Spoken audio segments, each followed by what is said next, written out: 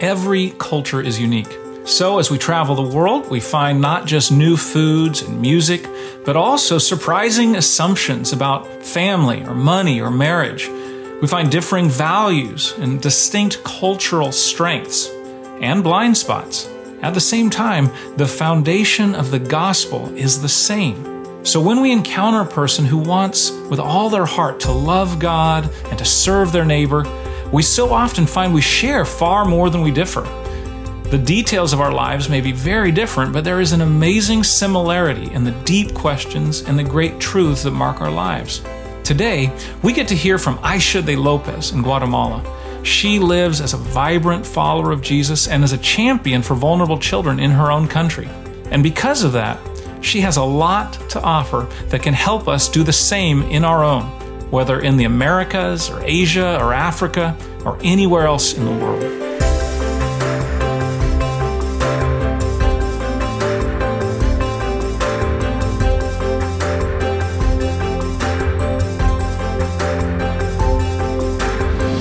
Welcome to Justice and the Inner Life, presented by the Christian Alliance for Orphans. We'll explore what it takes to sustain a heart of justice and mercy over a lifetime. Here's your host, Jed Medefind.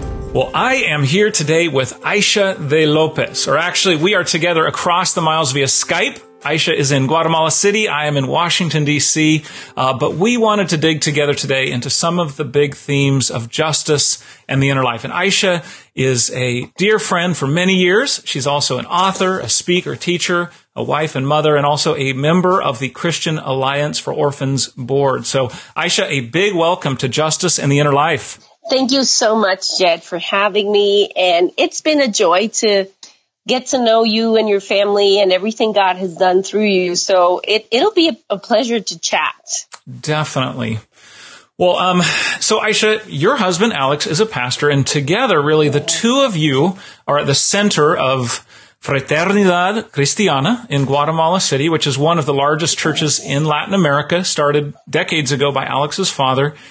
Yes. And, as you know well, so often church leadership looks like leadership anywhere else, right? Focused on building an enterprise, being big and impressive.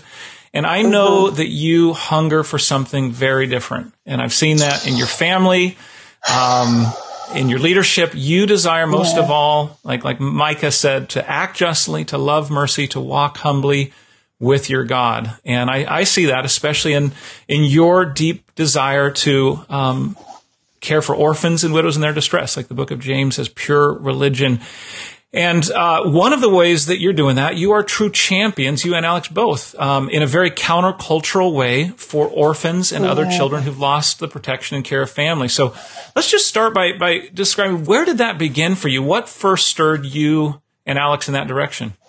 Well, God is a God of integrity and of working in all of you. And he's the one who accomplishes the alignment, if you will, of your heart, your mind, your understanding, your will, and everything you talk about being impressive.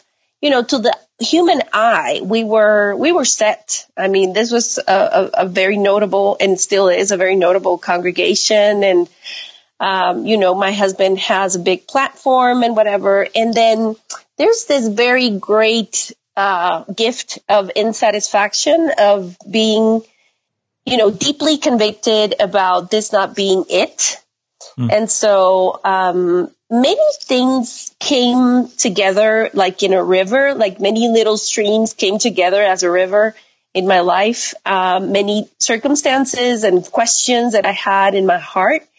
And I'm not blaming this on anyone. I just it didn't click to me what grace was and what the substitution of Christ, meant for me as a woman, as a Christian. And so I was a Christian, but I was basically doing activity. I was very active and I wanted to be good. I wanted to be better. My self-improvement was my God. And of course, thankfully I failed. And so when I felt like a failure, this was you just picture me as a wife, as, pastor's wife, and a mom to two biological kids, boy and girl. And just coming to grips with the fact that I can't do this. This is, I cannot do this. And so thankfully God was tearing my moralism and my legalism down. And so, but I never was a church girl. I didn't grow up at church. So my failure to be good was actually the biggest gift in my life. And so my understanding of grace and just my Bible reading got, a transformation, because I was at the center at first, and then Jesus became the centerpiece of my Bible reading. And so that threw everything into perspective.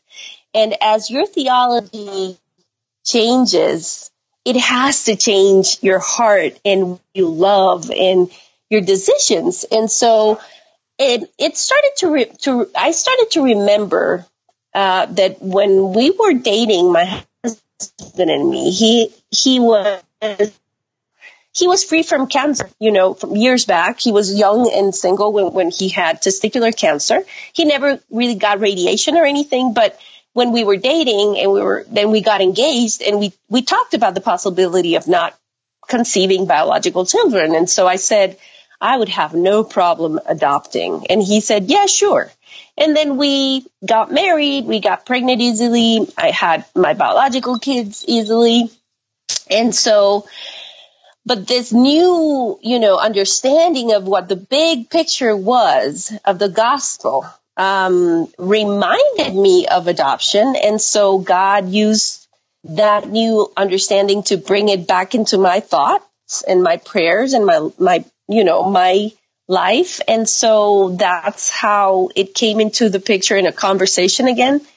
And I started getting closer to orphans in my community, and it stopped being a cause or a number, and it started to be a personal thing, with a little girl and a face and and a personality and a story. And that's how we got where we got. Well, thank you for sharing that, Aisha.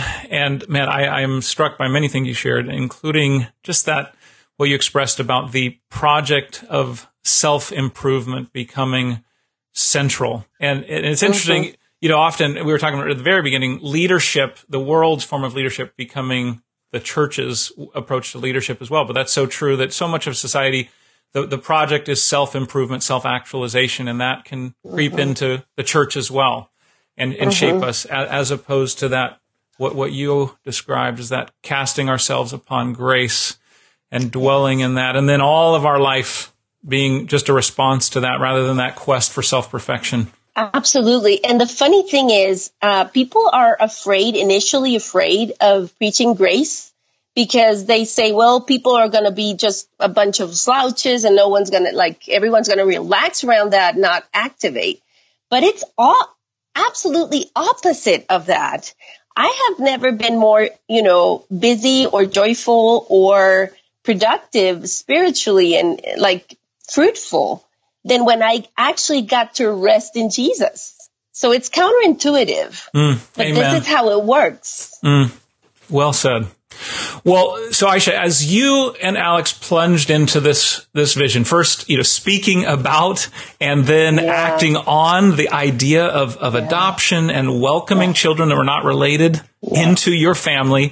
I remember you sharing with me how at times you felt alone in that journey. And I know, from living in Guatemala for periods of time, that many people there are very glad to visit children in orphanages once a year, maybe at Christmas through a piñata party. But to become very deeply personally involved with individual kids, that's much less common. And of course, that's true anywhere in the world, including here in the United States, right? And then the thought of actually welcoming a child into your home through adoption permanently as part of the family, unless you absolutely had no other options for having children, that's pretty unthinkable. Even still, it's very countercultural. And I see a lot of people experience that same feeling of being, kind of alone in the journey when they start to wade near to the world's hurts. They want to engage in a way that, as a follower of Jesus, not just at a safe distance, but really wading in a way that few others are willing to do. So what was that like for you and Alex walking that road at first fairly alone in that. Yeah. Yeah. I listen to you and I'm so touched and even teary because that has changed so much from the first steps. The best of cases, they were enthusiastic. Our closest friends and family were enthusiastic, although they didn't know anything about this world of adoption and older kid adoption, mind you. And trauma and all that it would entail. The best cases were they were enthusiastic and ignorant, as we were. Mm-hmm. And the worst of cases, I remember a guy walking up to me at a park. This man was from our church, and he said, "What are you thinking?" And I had my little girl next to me, and I looked at him and I said, "What are we thinking about what?" And he was like pointing to my little girl. And I'm like, this is how families grow too. And God, he performed an adoption to get you. So, that kind of encounter was rare, but it did occur. And I know the culture. I know what they think about because before I became a mother through adoption, I would listen to the jokes and to the perception in general of what adoption was. And so, although it felt kind of alone, maybe the word is misunderstood or just, people were like shocked because what you listed is the truth. I mean, in our country, you don't adopt unless you have to. It's like a plan B.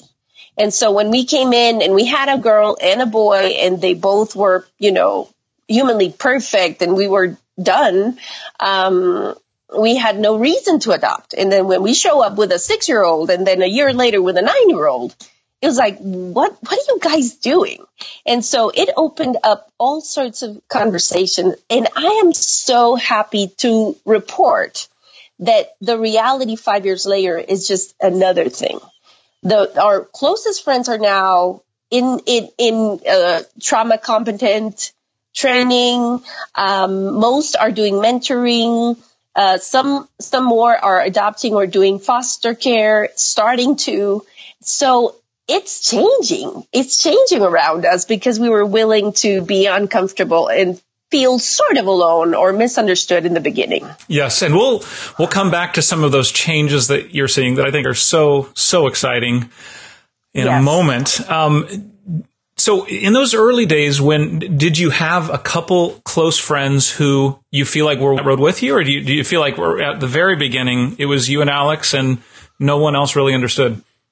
You know what? We had the good fortune and the providence of God to have good friends, but they were American. They are American, not living here, who were adoptive parents, and their son passed away years ago. Their only son through adoption actually passed away. And so, but I've been close to her. So she was a source of inspiration and, she comforted me and eased many of my fears. And, my children had her to talk to. So we had that exposure to them. But national, people that were pairs, I don't know how you say it in English, but the word escapes me. But, like shoulder to shoulder people who were adopting. Kindred spirits that are really in it with you. Yeah. Yes. Yeah. We didn't have that at that moment, but God has provided. God has very, very much provided. Yeah. But just even having that from a distance with those friends at first, that makes all the difference, right? God just does not intend for us to walk this road alone. Yeah. And it is so evident to me, and it's all over the Word of God. And so we cannot do anything God calls us to do without His embrace through the family He provides for us to do it. Like He sends us, but He equips us, and He is with us through friendship and family. And we believe in that so much that we, ACH, which is a Spanish branch of CAFO, if you will, we have adoption support groups, and it's starting, and it's really hard sometimes to get people to come to the actual meeting because people are afraid to talk about it still. But we are available in the families that are faithful there. We have like 20 families that are coming and growing and learning about trauma and just sharing their hardships. And we pray for each other. It makes all the difference in the world. Yeah. Yeah. And that's true. Whatever realm of justice and mercy ministry one is in, having at least one true kindred spirit, like we were talking about, is vital, which is, I think, why Jesus sent the disciples out 2 by 2. He never sent out someone alone. And you look at all the epistles. It's not just Paul who wrote the epistles. It's Paul and Timothy, or Paul and Barnabas, or Paul and Silas. That is how God intends us to do this work. If we're going to stick in it for the long run, we need to find that. Yes. Yeah, because it's giving and it's receiving. It's both. Anytime a person follows Jesus near to the world's hurt, we inevitably are going to experience joy and beauty on the one hand, but right alongside them, heartbreak and pain as well. They come together, the beauty and the brokenness, the joy and the pain, they're intertwined. And I know you, Aisha, have tasted that too in your adoption journey and other things. And as anyone really who has, waded deep into this realm, through fostering or mentoring, global orphan care. So what has that intersection of beauty and brokenness looked like for you? Well, it's so much. It's so broad, but I can tell you, there has not been a day, since we said yes to adoption that I have not felt, like the salt and the sweet, like the bittersweet of this fallen world in the lives of our little girls. It's either in their lives or the effect in my biological kids, or the fight in my own heart about my own, selfish ways. And it's a topic so close to my heart. In our context, I have to say this, there's a prevalent prosperity gospel-ish tint to everything. And so people assume that if you follow Jesus, he's going to basically, protect you and get you out of, provide a bubble for you to live in a very happy little world. And that's not what the Bible promises. So by saying yes to what God is calling us, you are it takes 2 seconds for you to just burst that bubble and get into the reality of how Genesis 3 is a reality still. So it doesn't take much to see the effects of sin in our children and how we can't approach their lives in a touchy or feely or good intention way. We need to embrace the fact that it's broken, and we have to go back to the gospel and rearrange our expectations even to just do one more day. Do one more day. Yeah, the prosperity gospel, the idea that if we are simply faithful, if we do the right things, that everything is going to go swimmingly. If that is our basic understanding of theology, men wading into the realm of human hurt and of orphan care and adoption, human need in any of its forms, is going to devastate that theology, right? Absolutely. And even demonizes the children, because you listen to what some Christians say, and it's like, oh no, I'm afraid to adopt. Or many grandparents say this or warn their kids, my age, not to adopt because maybe the kid has some mysterious spiritual bondage thing that you won't be able to handle. And that goes along the same type of, you make it happen. If you believe or you do this, your blessings, you produce your blessings. So maybe the kid is like damaged goods. And so we really are reducing God in his character. And so adoption is a very big flag to wave against everything that has to do with us in the center. I say this often to the parents that come to the support groups. The same amount of blood that took to save me is the same amount of blood that it takes to save the pastor's kid that's biological and the one that came through adoption. Yeah. And it's so vital for someone to come to grips with this before they wade near the world's hurt. Because if you assume that if you're doing everything right, if you have enough faith, that everything's gonna go well, then when things don't go well, when you experience that pain and hurt, then you will assume, well, I must have misheard God because something's wrong here, versus saying, hey, if I look at the life of Jesus, if I look at the life of the saints of Scripture and throughout history, I see both beauty and brokenness. I see both joy and a lot of pain. If we see that from the start, we know that's going to be part of our journey from the very get-go. Yes. And you love because he loved you first. So you don't love to get love back or to get a reward or for your kid to become a Nobel Peace Prize. That would be nice. But, that's not your goal. That's not the goal. Your goal is to display the gospel and loving somebody that will probably sometimes won't love you back or give you that reward that you're probably expecting. So, you can't go in with that expectation. When things are at their lowest, Aisha, how would you describe what it is that keeps you in it? There's a song that makes me cry all the time, and it says, "It was always you. It was always you.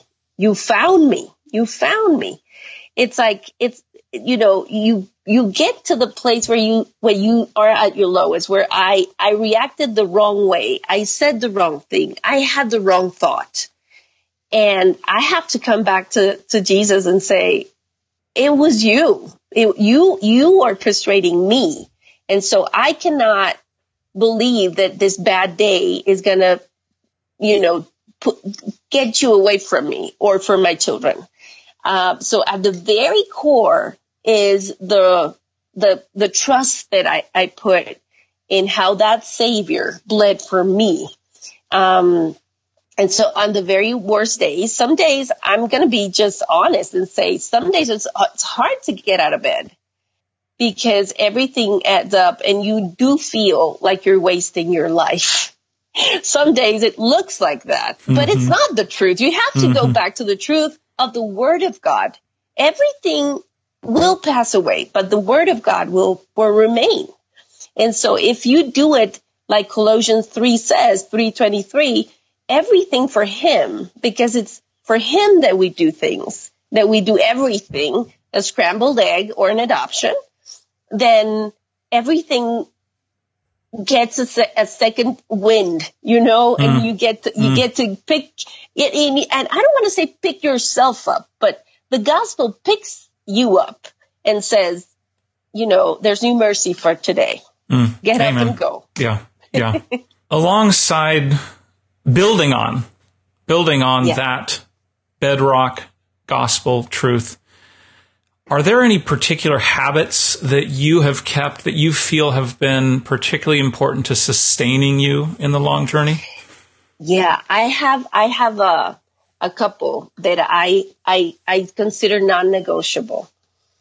First of all, it may seem very earthly and whatever, but I have learned to take care of myself. So I try to walk at least 30 minutes a day. And I found that this regulates me. It puts me in a better mood. I'm ready. I have energy when the kids come after school. And along that, I feed my soul. I keep myself at, a little system, a very simple system with my little Bible in my app, in my phone. I either read it or listen to it. And I listen to a good teaching of the word. And if you're listening to me and it's in Spanish, Heriberto Hermosillo, I love him. And so, I try to feed my soul. and just be with God. And Guatemalan traffic allows for great prayer time. So there is something good about it. Oh, yes. Oh, absolutely. I think it's God's provision that I live here, because I wouldn't have enough alone time, I think, if I didn't drive here. So, God will provide for you to be not only surviving, but it sounds like a very cliche thing to say, but not only surviving, but thriving. And so, you need to do whatever you need to do to be ready to serve your family. I think there's a lot of significance in what you mentioned about walking and doing something physical alongside the spiritual. Yeah. And, I think in the Western tradition, at times we've mistakenly separated the physical and the spiritual, seeing them as totally distinct realms, which goes all the way back to Plato. And Platonism kind of, distinguished the body, the low, dirty realm, and then the pure spiritual realm. And the Bible really knows nothing of that. It continually affirms that, the body is good. It was created by God. Jesus took on flesh.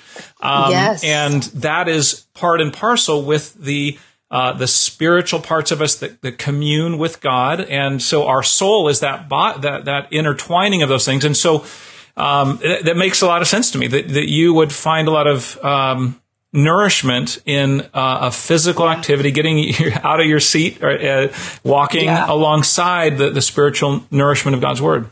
Mm-hmm. Yes. It has done wonders. And I won't say I've been doing that for 5 years. I've tried taking more naps, and it doesn't work.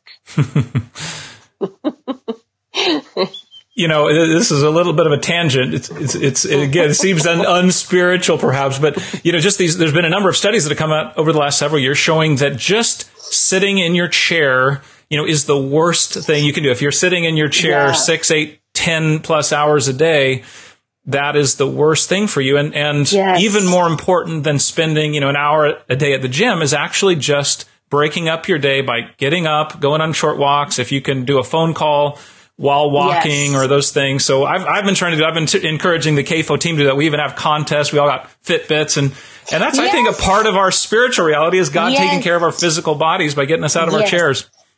Alex actually gave me one of those for Christmas. And this is not a commercial. They don't sponsor us, although that would be great. But I gotta say, it does make a difference. It makes you aware. That's right. And God wove all these things together, right? Our bodies and our spirits. Yes. So as you alluded to earlier, Aisha, some really exciting things are stirring in Guatemala. So, what I'm seeing is just, it's the teaching and vision example that you and Alex set, and a number of other, truly remarkable Christian leaders there in Guatemala who are early pioneers, has now begun to affect a powerful shift in how Guatemalan Christians see all of this. Orphans, adoption, foster care, welcoming and caring for children that aren't related to them. And, I know, like any big change, sometimes it feels really slow and hard fought from the inside, but from my perspective, it is truly beautiful. So tell us a little more about what you're seeing. Well, like I said, it's so different from 5 years ago. It's slow, but it's like good agriculture. You have to be patient and work for people to enroll knowingly, like with understanding. So, the summit here has been a great help, for not only, putting the topic out there in the minds of normal Christian people who attend and maybe want to do something, but we have really made an effort with ACH to do workshops. And Paola de Alvarado is a great partner, and she is actually in charge of the orphan care ministry in Iglesia Reforma, which is a relatively new church plant. But the pastors are, making sure that the DNA of the church understands what good orphan care means. So they have partnered with ACH, and we have deployed Paola and the team there. Their name, the ministry is Somos, which means we are. And it's almost, and then it says adopted, and we are the church.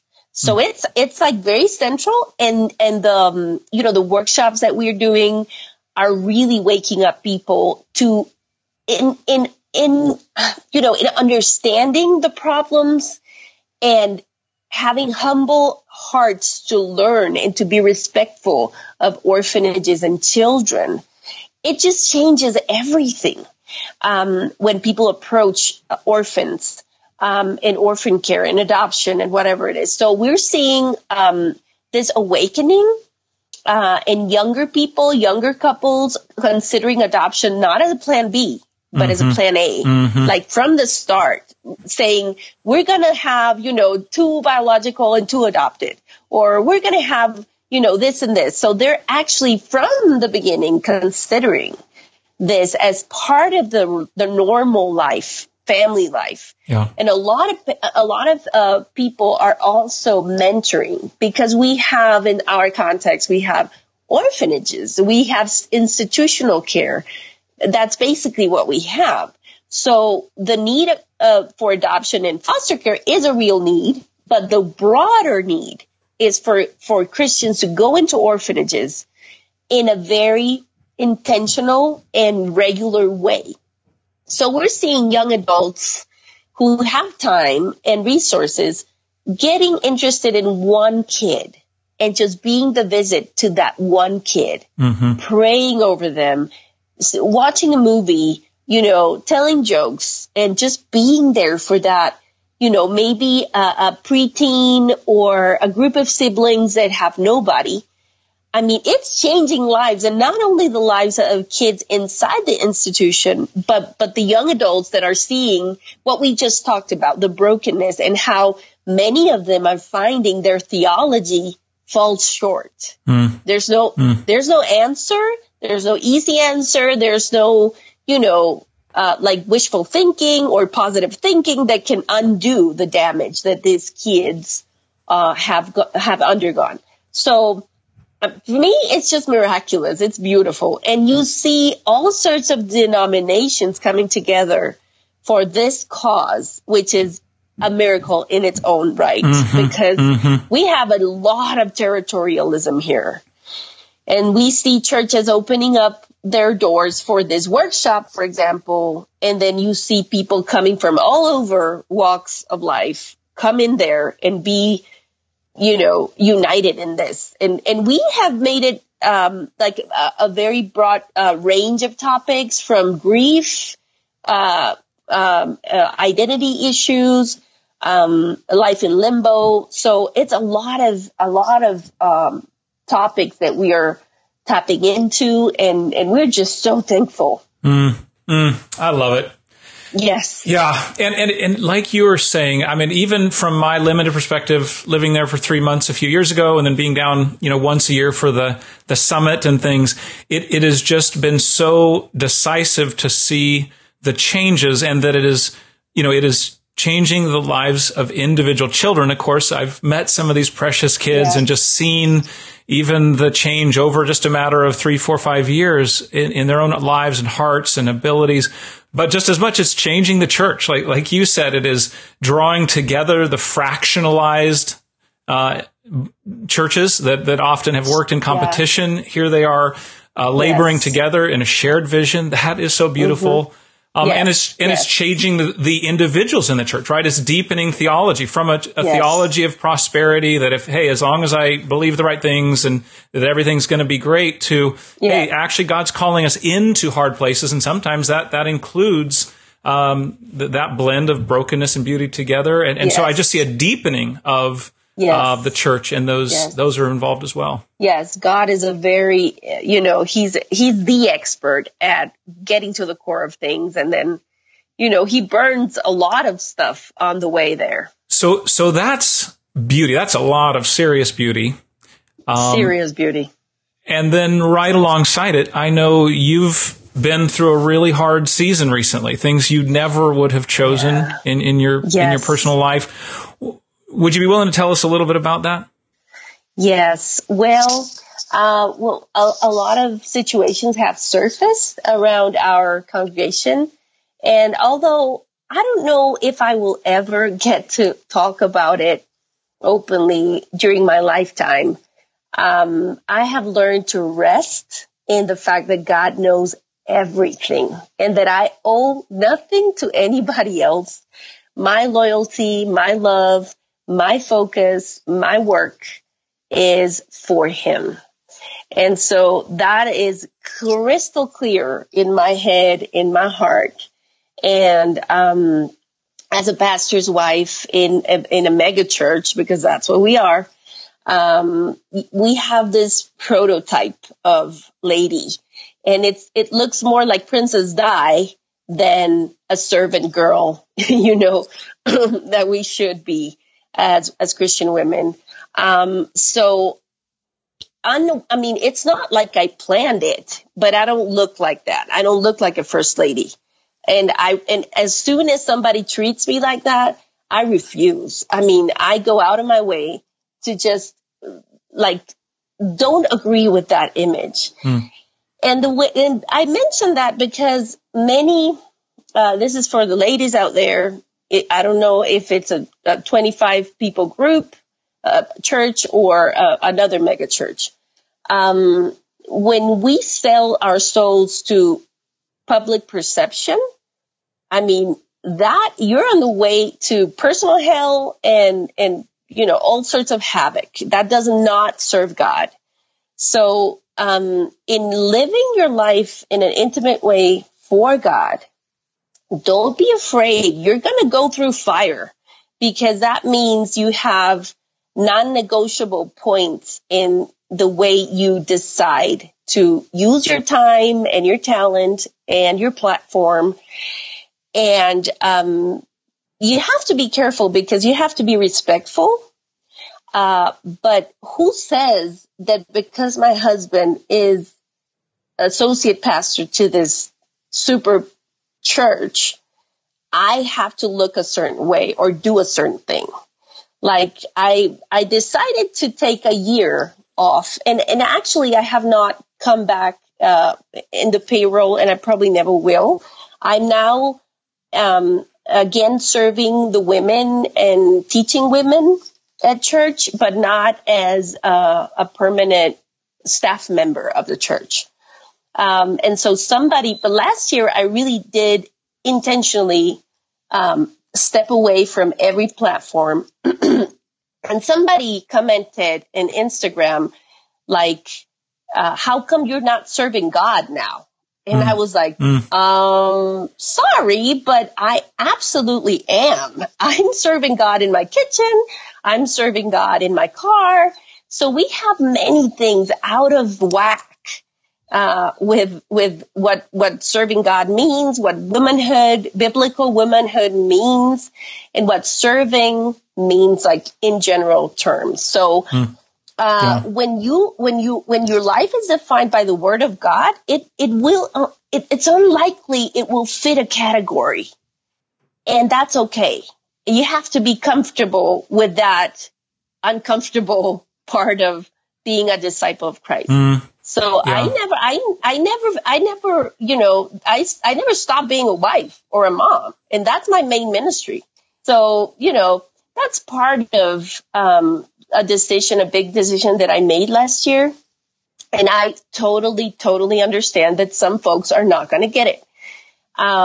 It's very deeply ingrained the way I'm supposed to be doing things. But I know that in the long run, and because God knows my heart, He's going to do something with your words and with your silence. He's going to do something when you obey. He's going to do what He set out to do with your time in the platform and your time outside of the platform. So we don't need to be afraid. Yeah, that's good, Aisha. And right, no matter who we are and where we are, there's going to be times when people will probably tell us not to do things we should or to do things we shouldn't. That's right. Justifying those directives to us with saying that this is God's will or this is Scripture. And while we can certainly humbly listen to everyone, that ultimately we have to come to grips with what God is inviting us towards. Yeah. Yes. Yeah. And, it's interesting. Absolutely. Of course, some of the things you mentioned are specific to, men and women, those things, but so much of in our modern world, there is such a temptation to believe that for any of us, building platform is the best thing we can do for God, right? Because if we have a bigger voice, then therefore we will certainly be able to do more good for God. So, I must increase that He might increase, and, we both need to increase. Yes, exactly. I mean, that's the essence of, I think, social media platform, and not that all social media is bad, but certainly I think there's a gravity towards that personal platform building in the name of kingdom building, but so much of that really ultimately is especially about us. Yeah.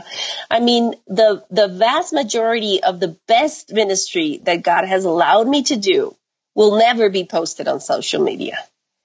Some of the best conversations, some of the best, hard transformation that I've witnessed is not in a big platform. It's in a cafe, it's in my living room, it's in my kitchen, because I have, and I will never stop serving people in my home. There's always somebody here, some young adult, single, some new couple, some, struggling with a widow. Somebody's here all the time. And so you don't need a platform to do that kind of work. Yeah. And in so many, go ahead. Go ahead. I'm sorry. If we understood that, we would be the neighbors God intended for us to be. Yeah, totally resonating. And it's interesting, being back here in DC and living here again now.